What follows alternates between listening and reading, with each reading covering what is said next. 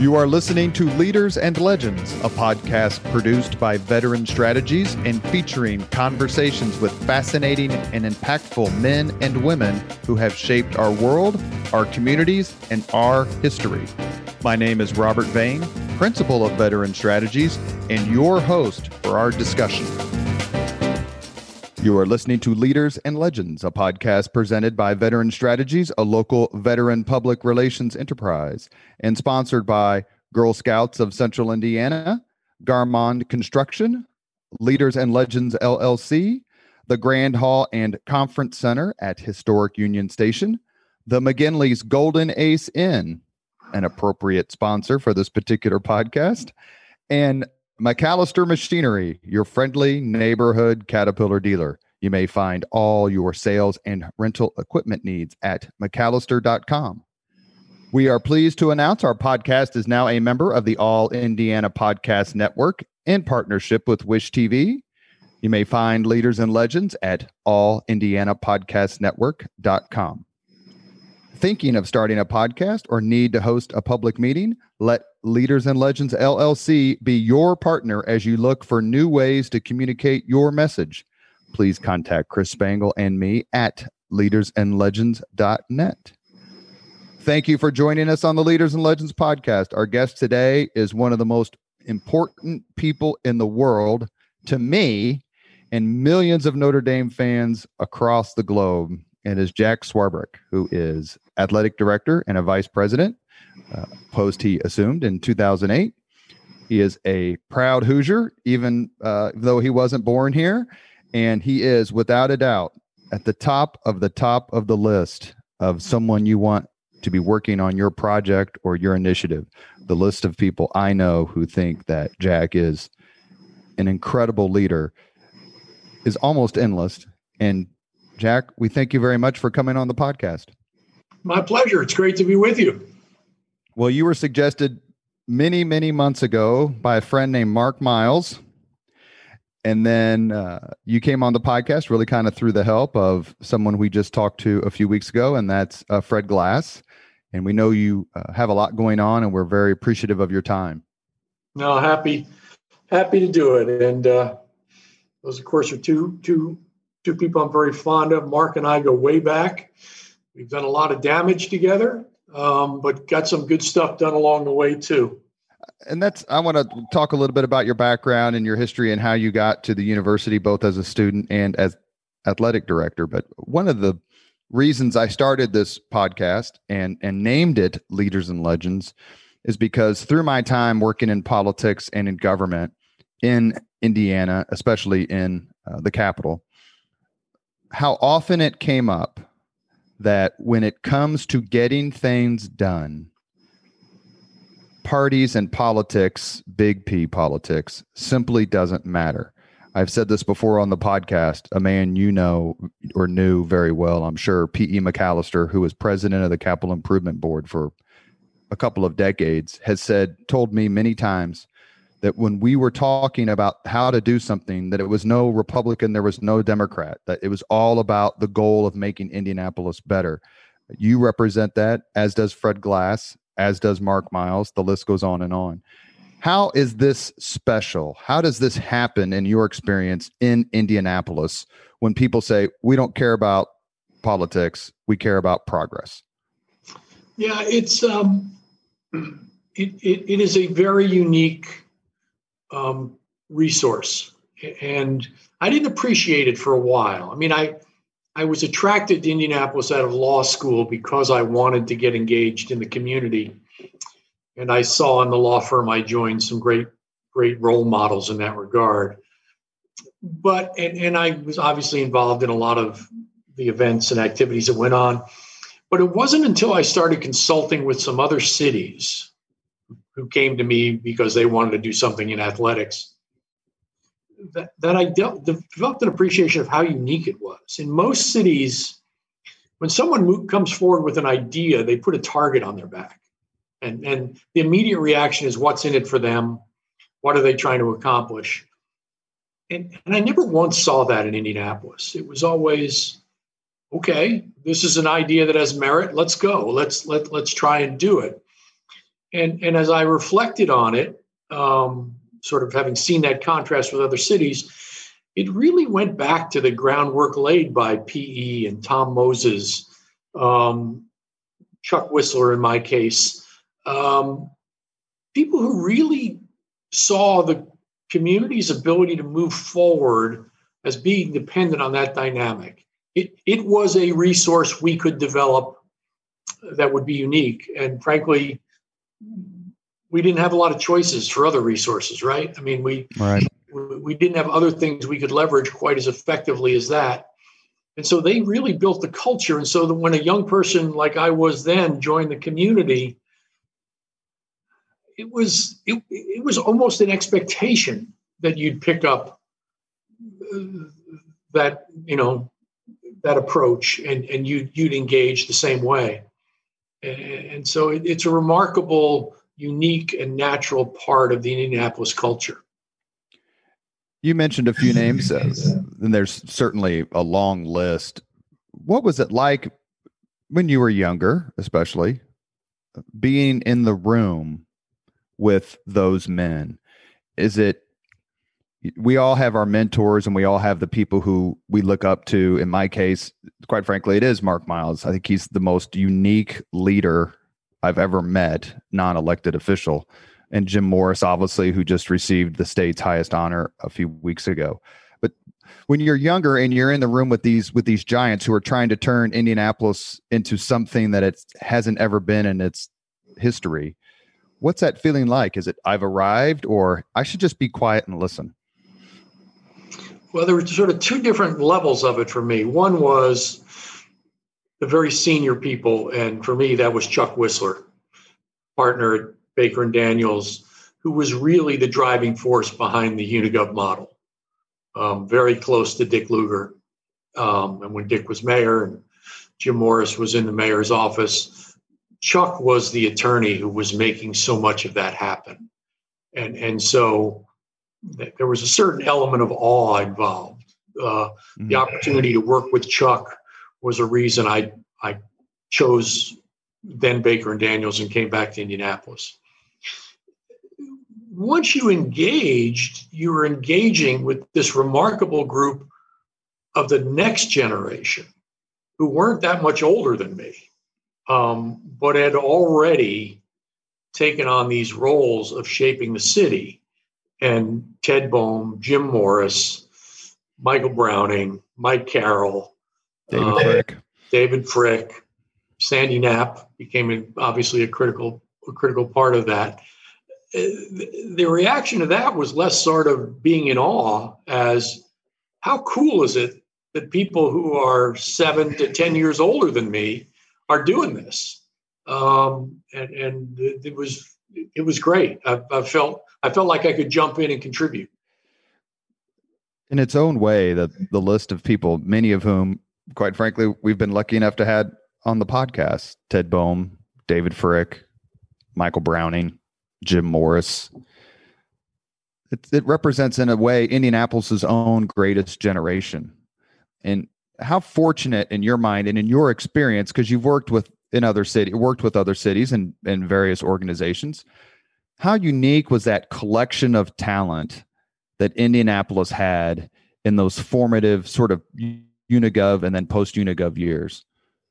Yeah, it was a remarkable confluence. And I've talked to each of them individually and sort of understand their personal stories, but there was just an element of dumb luck in this, right? I mean, they all had Central Indiana roots, but Ted Boehm's coming from Harvard Law School and a Supreme Court clerkship. He can go anywhere he wants to, and he comes back to Indianapolis. Morris Frick could have gone anywhere. The list, of course, goes on. Michael Browning, Detroit-based youth and Notre Dame grad, and he winds up there. So I guess we should mention Robert. We should mention Robert Welch. Yeah, and absolutely. Bill Crawford and all those folks. Yeah, no, that's the problem with starting names, right? You quickly think of the 20 you're not listing, but it was it was not like somebody was recruiting specifically toward this goal. It was just that this generation of people who saw things similarly, but importantly came to a community that was in desperate need. That was one of the things I always talk about when I talk about this dynamic. No one ever develops a transportation system until commuting gets painful enough. Well, a lot of what we accomplished couldn't have been accomplished if the state of the city wasn't painful enough. And it was pretty terrible. P.E. McAllister described Indianapolis as an oval in a cornfield. Yeah. I was probably in my second week of work, working late at the law firm, and 7 o'clock, 7:30 something. And I decided to go out and get something to eat. I couldn't. I mean, I'm not saying it was hard. I literally couldn't go get dinner in downtown Indianapolis. I could go to the King Cole and buy a real dinner. But other than that, it was shut down by that time of night. So, yeah, it was a very different place.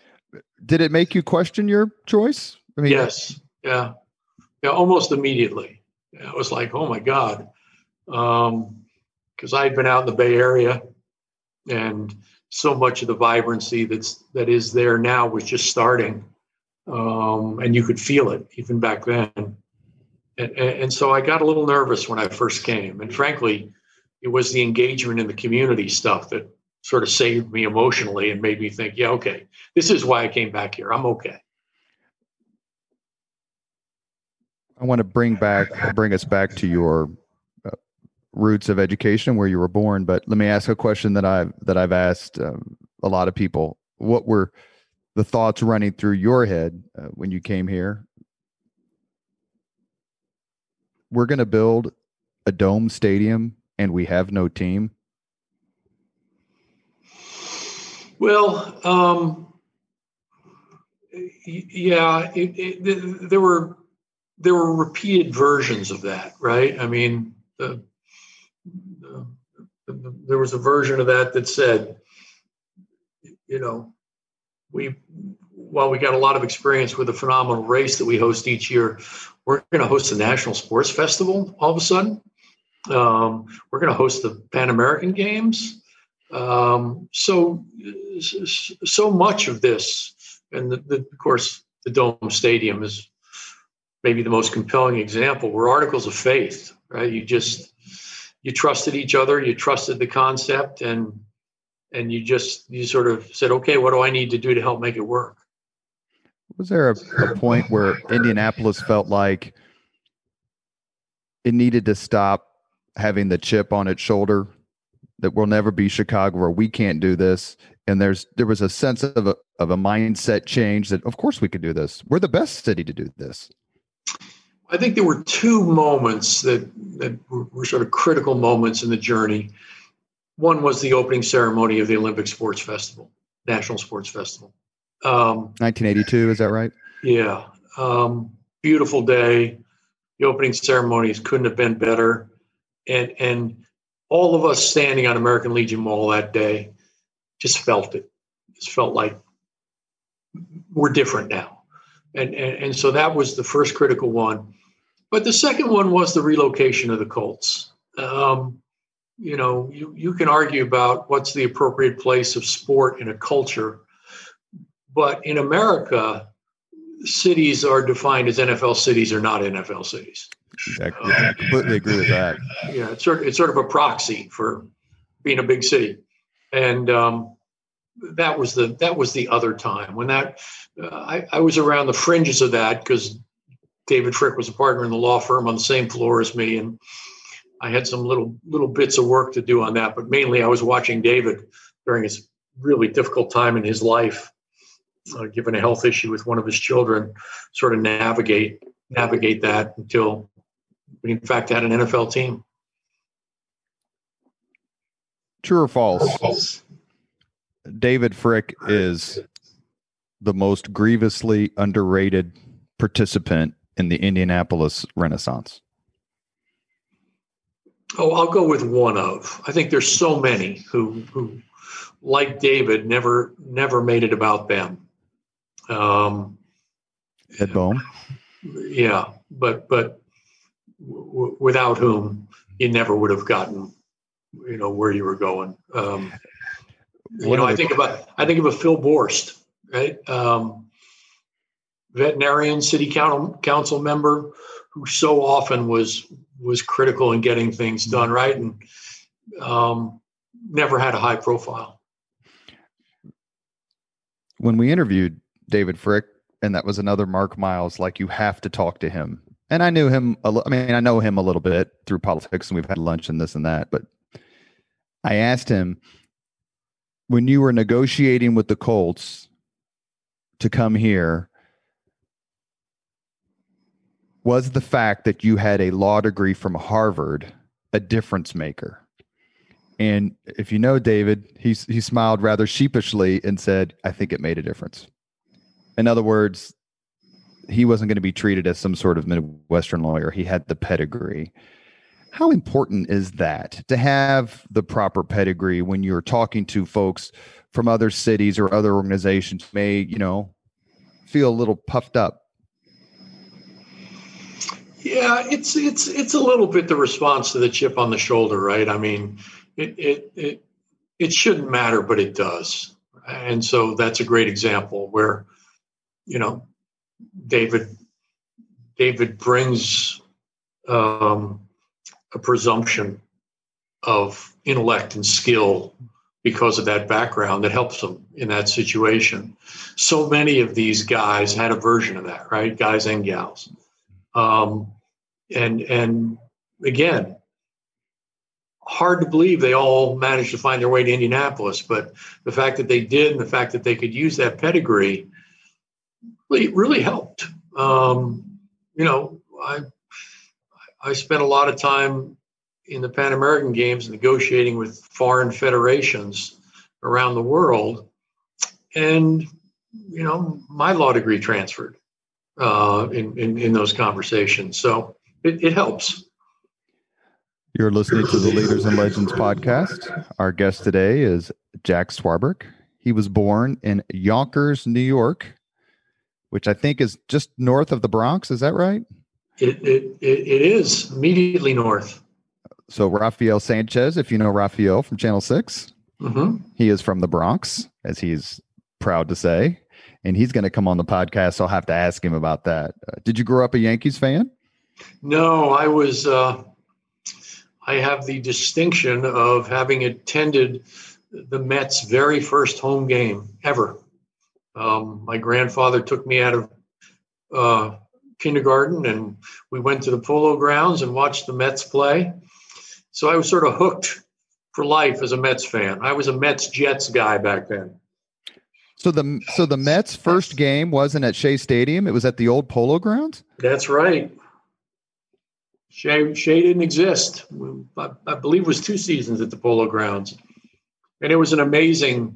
Back then, they didn't help new franchises at all build their roster. They were going to make them pay penance for years, and so it was all the old Brooklyn Dodgers. Duke Snider was in right field. Gil Hodges was at first base. Marvelous Marv Throneberry was playing. I mean, it was. Sounds like a light beer commercial. Yeah, it was a bunch of guys who were only playing because 2 new franchises had been created. So when Casey Stengel said, "Can't anyone here play this game?" Did you feel his pain? Oh boy, did I! There were some remarkable characters on that. I could tell stories all day, but I remember the catcher Choo Choo Coleman when asked about a pass ball, explaining that they didn't pay him to catch 59-foot curves. So 1969 is that not the greatest year of your life? It's got to be in the top 3. The Jets win the Super Bowl. The Mets beat the Orioles and win the World Series. Yeah, I got to be careful answering that question as the athletic director of Notre Dame, but yes. Or father. That was a really special year. I was a Hoosier then, but I still lived and died with those teams. And you've kept up since? You've never transferred allegiance one way or the other? It's tough to give up the teams of your childhood, I know. Yeah, I didn't have any trouble giving up the football allegiance to the Colts. That was easy. And so that's where all my allegiance lies. But while the Mets have made it hard, I have remained a Mets fan. You and Jerry Seinfeld. Yeah, exactly.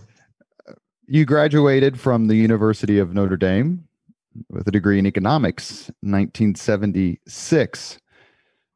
How did you end up at Notre Dame? And what are some of your fondest memories? Because those were, assuming you started in the fall of 72? Yeah. You had some pretty remarkable sporting events to either attend or cheer on from the outside.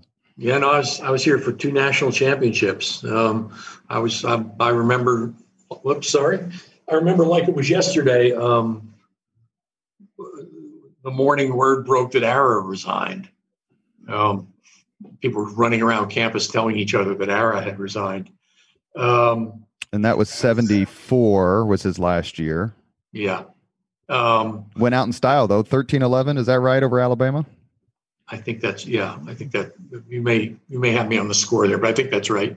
I was there when we broke the UCLA winning streak in basketball. You were in the arena?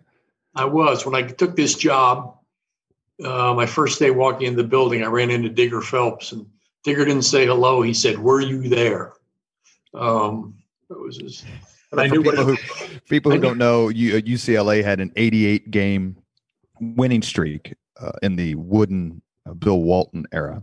Yeah, that Notre Dame broke at Notre Dame in a phenomenal upset, which is interesting because if you're a Notre Dame football fan, you also know that the longest football winning streak is by Oklahoma, 55, 56 games, something like 57, which was also broken by the University of Notre Dame. What was it like to be in the arena for that game against UCLA? Mainly what I remember was how incredibly hot it was. And I assume that had something to do with how we dialed up the temperature in the arena to make it really hot. But I was right up against the ceiling in the bleachers, and I was just soaked. I remember how hot it was. You asked about how I got here. It's sort of an interesting story. I didn't know what I was doing when I applied to college. Didn't have a lot of family experience, and so I applied to Indiana University because I lived in Bloomington, Indiana, and I applied to Notre Dame because I was an Irish Catholic kid from New York, and got into both places. And only after I got in did I check the tuition, and I realized immediately I wasn't going to the University of Notre Dame. And so I actually wrote Notre Dame a letter, which in retrospect was sort of a bizarre thing to do. But again, I didn't know what I was doing. Wrote them a letter declining their invitation to come to Notre Dame. And 2 days later, out of the blue, I get in the mail a notification that I was the recipient of an Indiana State scholarship that could be used at any public or private institution in the state. And complete mystery to me, right?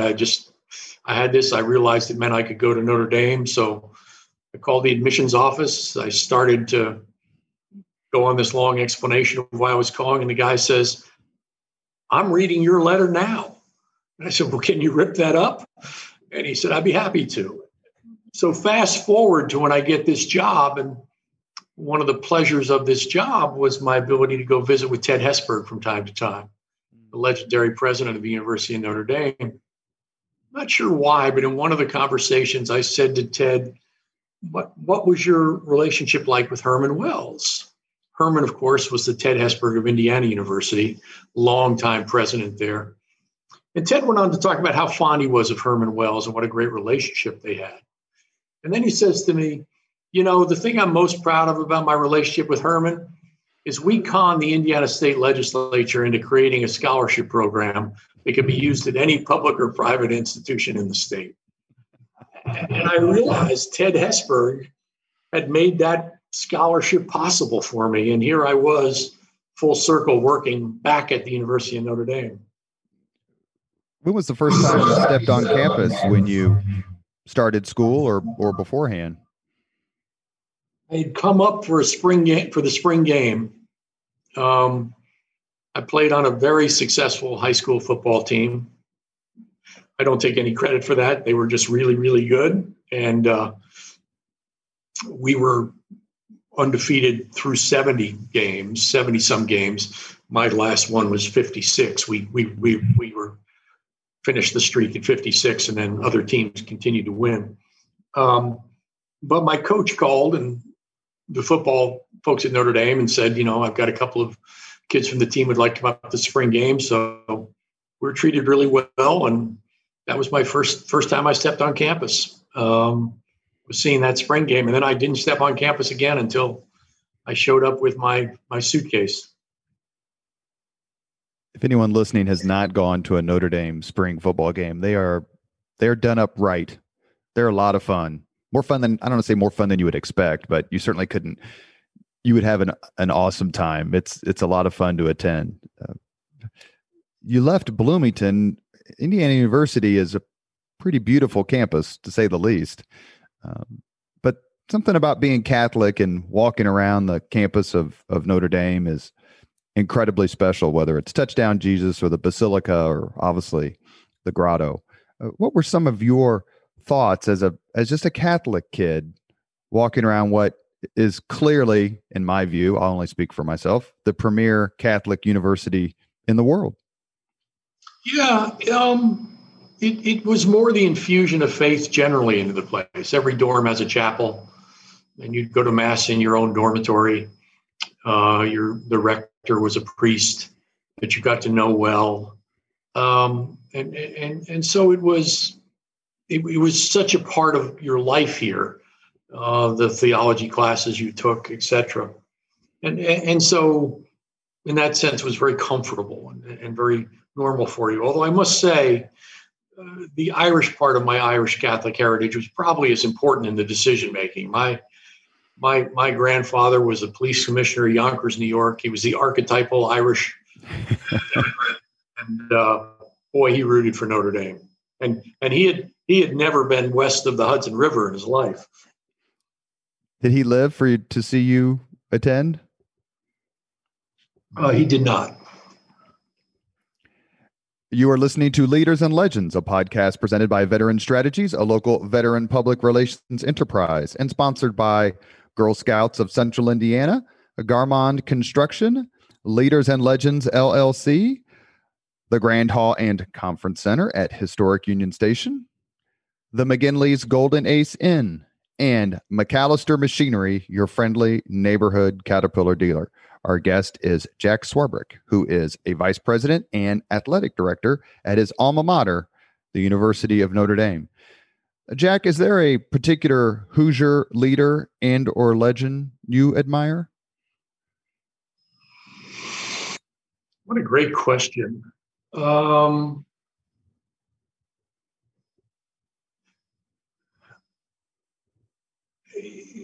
I've got sort of two answers to that. One is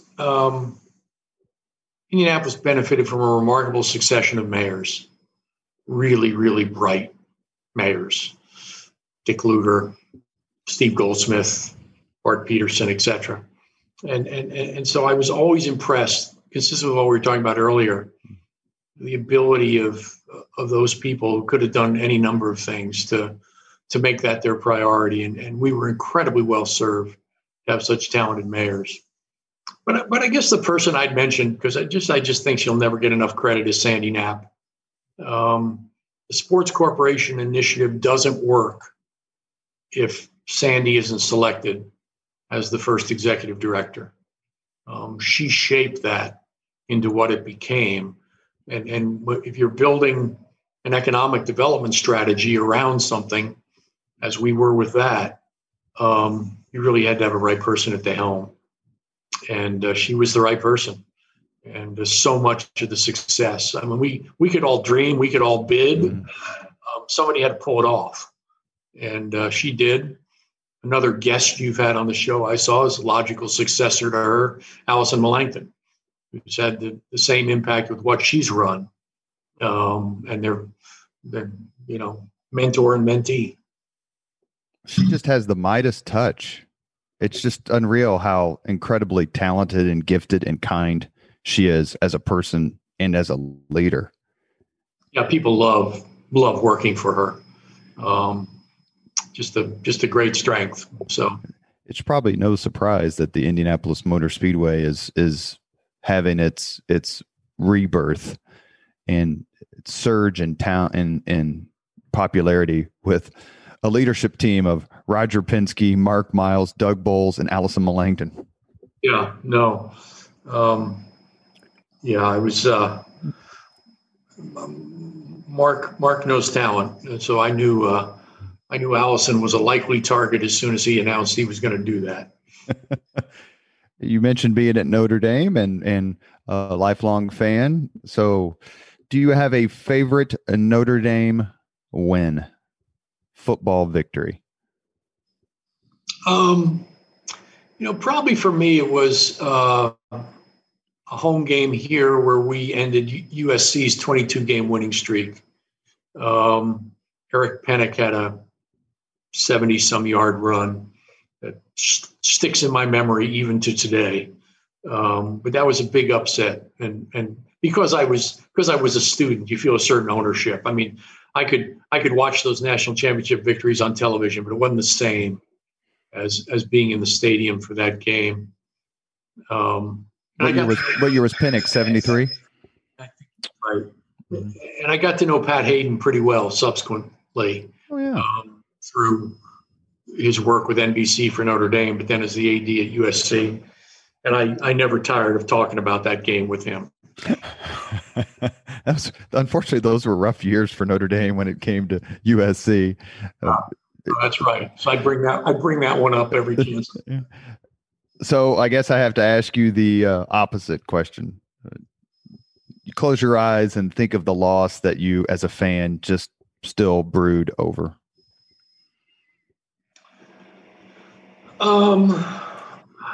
It's frankly, it's less as a fan than as an athletic director. I mean, you have a host of those as an athletic director, because what people don't understand for the most part about this job is how close you get to the students, how well you know them.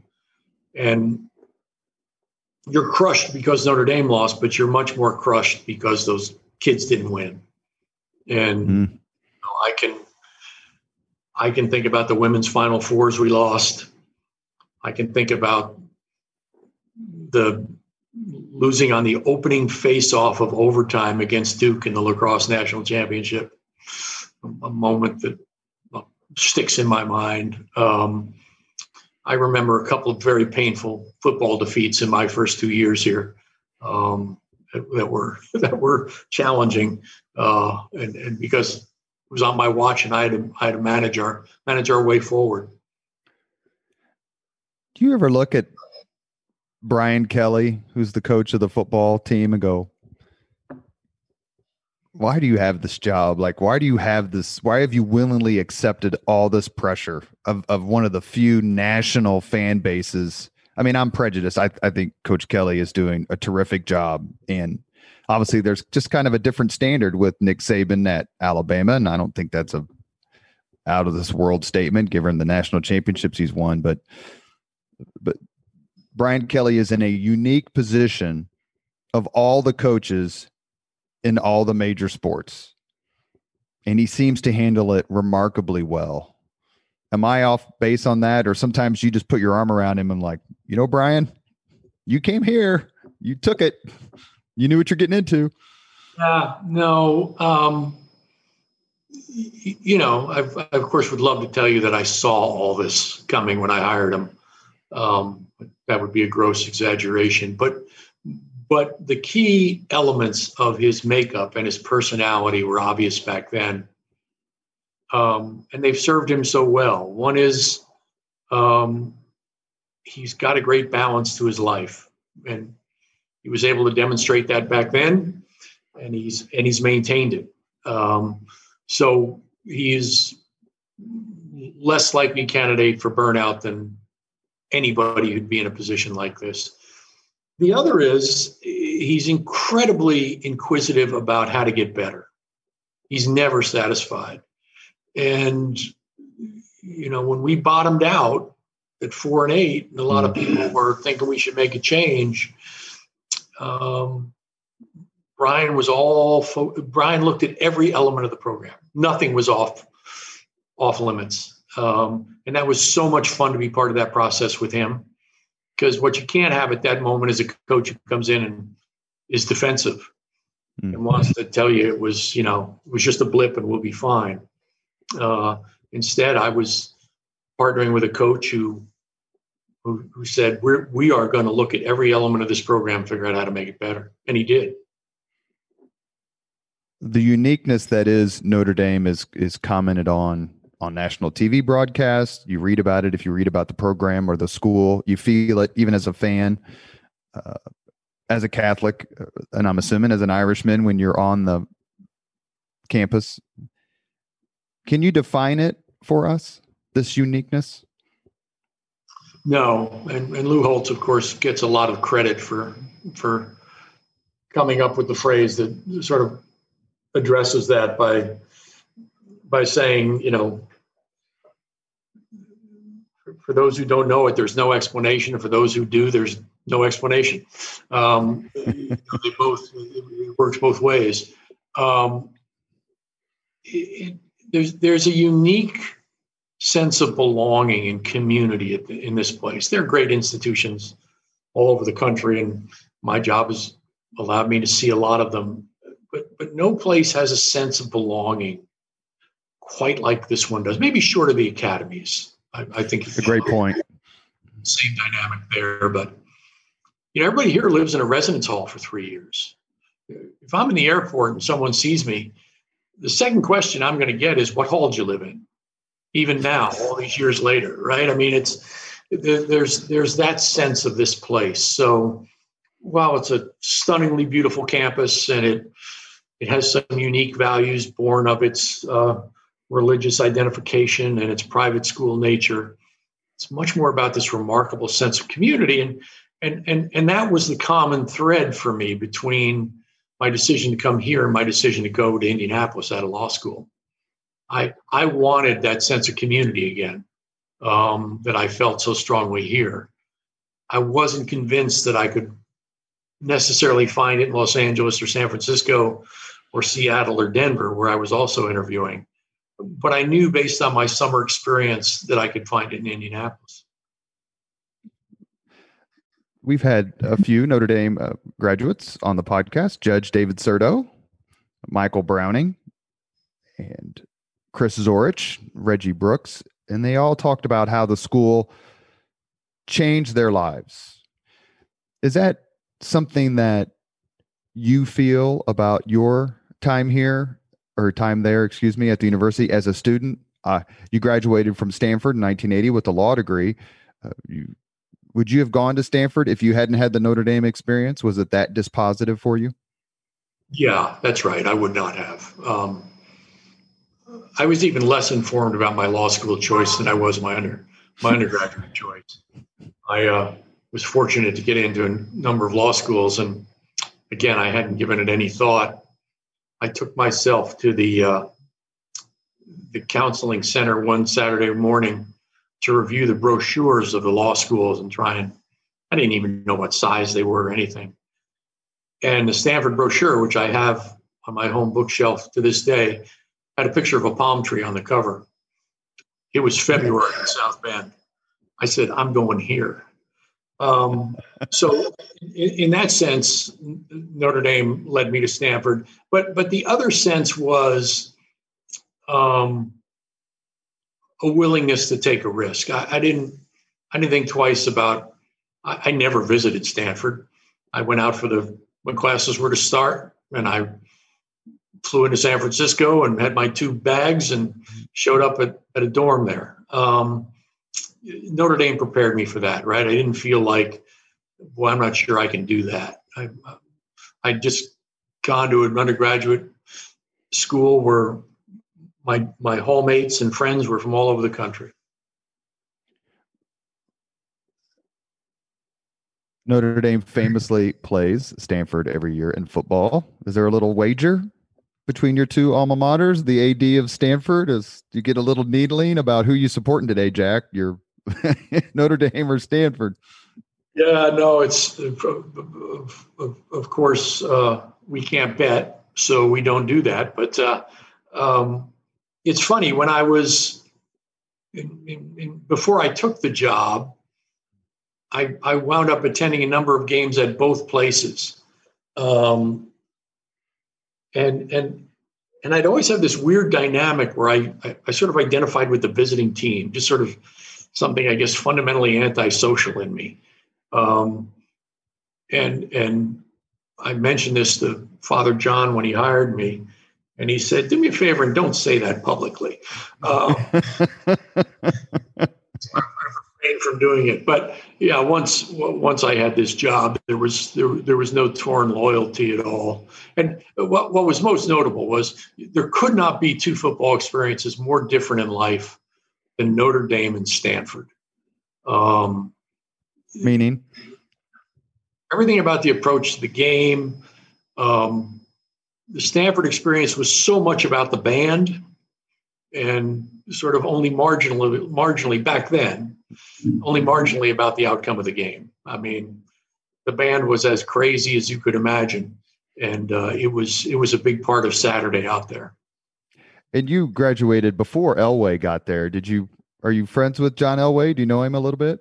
I have met John, but no, we're not friends. There was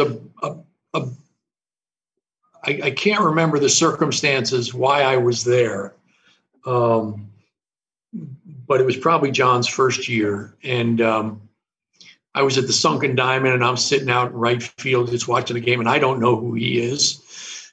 And somebody hits the ball over his head. He goes out to the fence, picks it up, throws a guy going out first to third by 10 feet. And I swear the ball never got more than like 12 feet off the ground. It was an absolute rocket. I was there. I overlapped with John McEnroe there. That was my next thing. That was my next person. Yeah. I only saw John play once in a match against Cal. And I know this comes as a shock, but John just abused the guy. I mean, not only was he much better, but he made sure his opponent knew he was much better. The other famous Stanford alum I was going to ask you about is Heisman Trophy winner Jim Plunkett. Did you know him? Do you know him at all? He was way before your time. Yeah, no, he was. I mean, I remember him coming back to campus, and he had such a great personal story. But no, I didn't know Jim. You mentioned earlier talking about, and this was a question I had written down, which you've led me right to, and that is the law firm of Baker and Daniels. It's a terrific firm with so many leaders, past and present, including my former boss, Murray Clark. When I was at the Indiana Republican Party, he was the chairman and I was the communications director. Talk a little bit about some of the folks that you met there and why Baker and Daniels, then Baker and Daniels, is such an incubator, such a promoter of talent and civic involvement. Yeah, I'm not sure I can do the history justice, although I do know the founders ran against each other for governor. So that's sort of as engaged as you can get. But so many of the names we've talked about today, I know as partners at Baker and Daniels. So Chuck Whistler was a huge reason for my decision to go to Baker and Daniels. But Ted Boehm was there. David Frick was there. David Shane, who was very involved in the community, was there. Fred Glass wound up joining the firm. It was a long list. Mitch Daniels. Yeah, Mitch was there for a while. Murray. And so there was this remarkable culture reflective of the city's culture of being involved. And I alluded to it earlier, but I never felt like I needed to ask permission. In retrospect, law firms don't operate that way today. But, hey, I'm going to devote all this time to the community. I hope that's okay with somebody, but it felt like it was because that's what everybody else was doing. A lot has been said, not altogether in a supportive tone, of Indianapolis's emphasis on sports, tourism, conventions, but let's maybe stick to sports as a generator of revenue, as a means of making the city more attractive to visitors. It's a strategy that's, I think, you would be hard pressed to say it hasn't worked, considering what Indianapolis was like in 1972, 74 until the last few years. Have you always supported that strategy? And if someone said, Jack, why has this worked? And why is it worth spending all this money and making all these public investments in sports teams and arenas, et cetera? How would you defend that? And are you someone who bristles at the criticism that we've done too much in that arena? Yeah, no, I don't bristle at it at all. There are two really important things to understand. The first is that the so-called city committee that came up with this economic development strategy didn't do it because they were sports fans. They studied a host of opportunities or possibilities in logistics, in insurance, in a whole bunch of industries to try and find one that might work. I believe it was Ted Boehm who, in the course of that, identified the fact that Congress was passing the Amateur Sports Act. It was going to create a whole new industry. It was going to spin off 40 plus national governing bodies.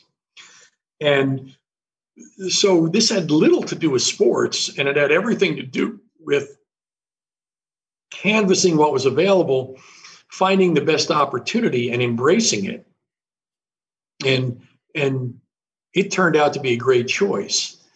The second thing that's critical to understand is, and I've had the opportunity to make this point to a lot of communities in America, nobody should ever give up a franchise once you have it. You no matter what the situation, once you give up a franchise, you never get it back. New York doesn't ask itself whether it should invest in Broadway. It's going to invest in Broadway because it owns that franchise. The Bay Area is not asking itself whether it should support technology, right? It owns that franchise. We became the owners of this franchise, and it became so important because it became such a part of our identity not to allow it to slip away. It didn't mean you could operate it at the same level as you once did, but you needed to stay invested. And I'm so happy to see, the Big Ten championships, the college football playoffs coming, what the city did with the Final Four. That's all part of maintaining the franchise. And communities that develop one, they are really hard to develop. And sometimes it's a pro sports franchise, right? I mean, cities that St. Louis lost the Rams, and you can't reverse that. Those become really important decisions. So for those two reasons, I think it's right. As I tell people all the time, we took that model, and just as I was leaving town, we took that same model and converted it to life sciences. And that deservedly drew more attention. But the model wouldn't have been available if we hadn't done the sports initiative. So there's one additional recurring theme is the importance of the Indiana Sports Corp. You were the chairman for about, I think, 9 years. The uniqueness of it, the leaders, the people who have worked and headed it. As guests, we've had Ted Boehm and we've had Allison Melangton and Ryan Vaughn. How important was the Sports Corp to be the clearinghouse, the driver, the organization that emphasized this as much as anything? Yeah, it was critical. And again, some really smart people figured out the form it should take, how to set it up so it could operate effectively, attract resources. But it's where the relationships were held, right? All of us who were volunteers would come in and out, but Sandy and her team, Allison, they were the ones building the daily relationship with the staffs at the NBA or the NFL or the NCAA. and you couldn't have done it without that vehicle. If I had told you when you came to Indianapolis, is that 1980, 81? I'm guessing right out of law school. 80. That in 30 years, not only would Indianapolis host the Super Bowl, it would completely redefine what it meant for a city to host a Super Bowl, you would have said? Oh, maybe in 80, I would have been skeptical, but by the mid 80s, I wouldn't have been. We really had a sense that nothing was too big for us. The Pan American Games was a bigger miracle than the Super Bowl because we had no time to prepare and inadequate resources, but we still pulled it off. So yeah, I mean, couldn't have seen it in 80, but by 86, 87, I would have had no trouble seeing it. The Pan Am Games are frequently mentioned as a watershed event in this history of Indianapolis. My only participation was the fact that I was stationed at Fort Ben Harrison and had to move out of my barracks so that the athletes could move in. And none of us had heard what the Pan Am Games, didn't even know what they were. But why was that so important? Part of it was just the scale of it, demonstrating we could do it because it's bigger than the Olympics in terms of the number of sports and number of events. Really? It's bigger than the Olympics? Yeah. They were indiscriminate. They'd add any sport in any event. But the bigger reason, the bigger significance was the 27,000 volunteers.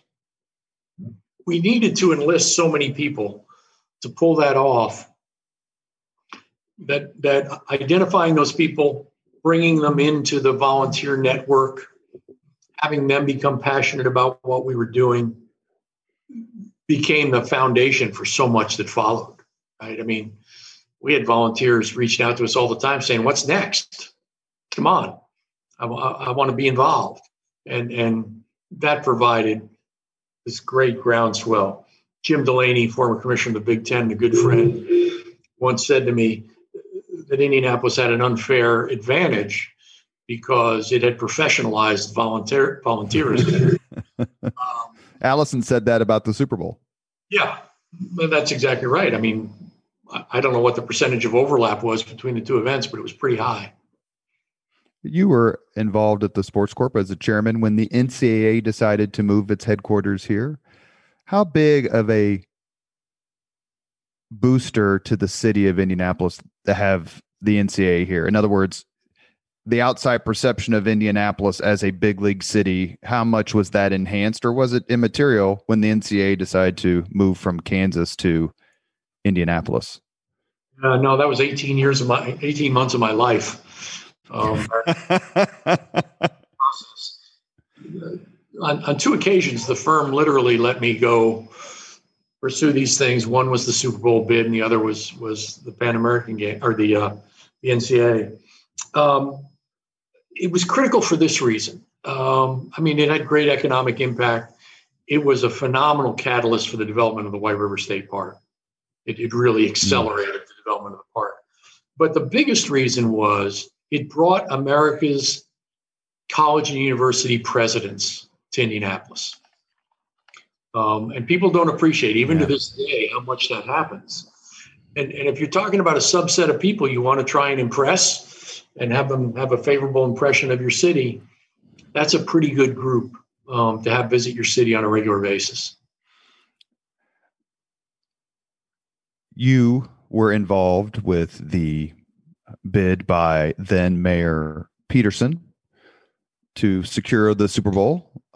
I think you and Fred Glass and the whole host of incredible leaders worked together, and eventually we did not get selected. That was the year Dallas did, and they got rewarded by having the Super Bowl in the middle of a gigantic ice storm, which, just broke our Hoosier hearts, I'm sure. Even though I have to say that same weekend, we got 10 inches of snow when they predicted 3 inches of snow, so we wouldn't have been in much better shape. Talk to us a little bit about that process, because it was another one of those that brought the city together, that united people. And the reason that I know that was because as communications director at the Indiana Republican Party, my boss, Murray Clark, had me issue a statement praising you and Mayor Peterson for the effort and Fred Glass that fell just short. A process, and then how you were vice chairman, I think, with Mark Miles and the Ballard effort, if memory serves. Talk about the effort previously, and then being involved in what was the winning bid. Robert, I'm going to do that, but then I'm going to have to jump on another call. So let me try and address both those, and then get on this call. I learned a lot losing the first time. One is that Jerry Jones was a much better politician than I was. We went to bed. We went to bed with enough votes to win, and we lost by 2 votes the next day. And Jerry had turned those votes overnight, and very skillfully. I don't want to suggest anything otherwise. But the other thing we learned, and we got great counsel from a person who worked at the NFL, was in charge of the Super Bowl, Frank Sapovitz. Frank said, when you do this again, embrace who you are. Don't run away from it. Celebrate winter. Celebrate being. Don't tell us about how all the hotels are connected. Tell us about how you're going to embrace the winter. And we did. We turned it into an outdoor Super Bowl. Now, God blessed us with extraordinary weather for the second one, but it was a much more genuine bid in that regard. And everything about it, I'm not only because of the weather, but we were much better prepared for the second time around. Thank you for listening to the Leaders and Legends podcast. Our guest today has been Notre Dame Vice President and Athletic Director, Jack Swarbrick. Jack, thank you so much for your time, and I'm going to end this podcast before I ask for tickets. Thank you. Great to be with you. Thank you very much for listening to Leaders and Legends, brought to you by Veteran Strategies Incorporated. If you want to contact us about this program or our menu of public relations services, please send us an email at robert@veteranstrategies.com. That's robert@veteranstrategies.com.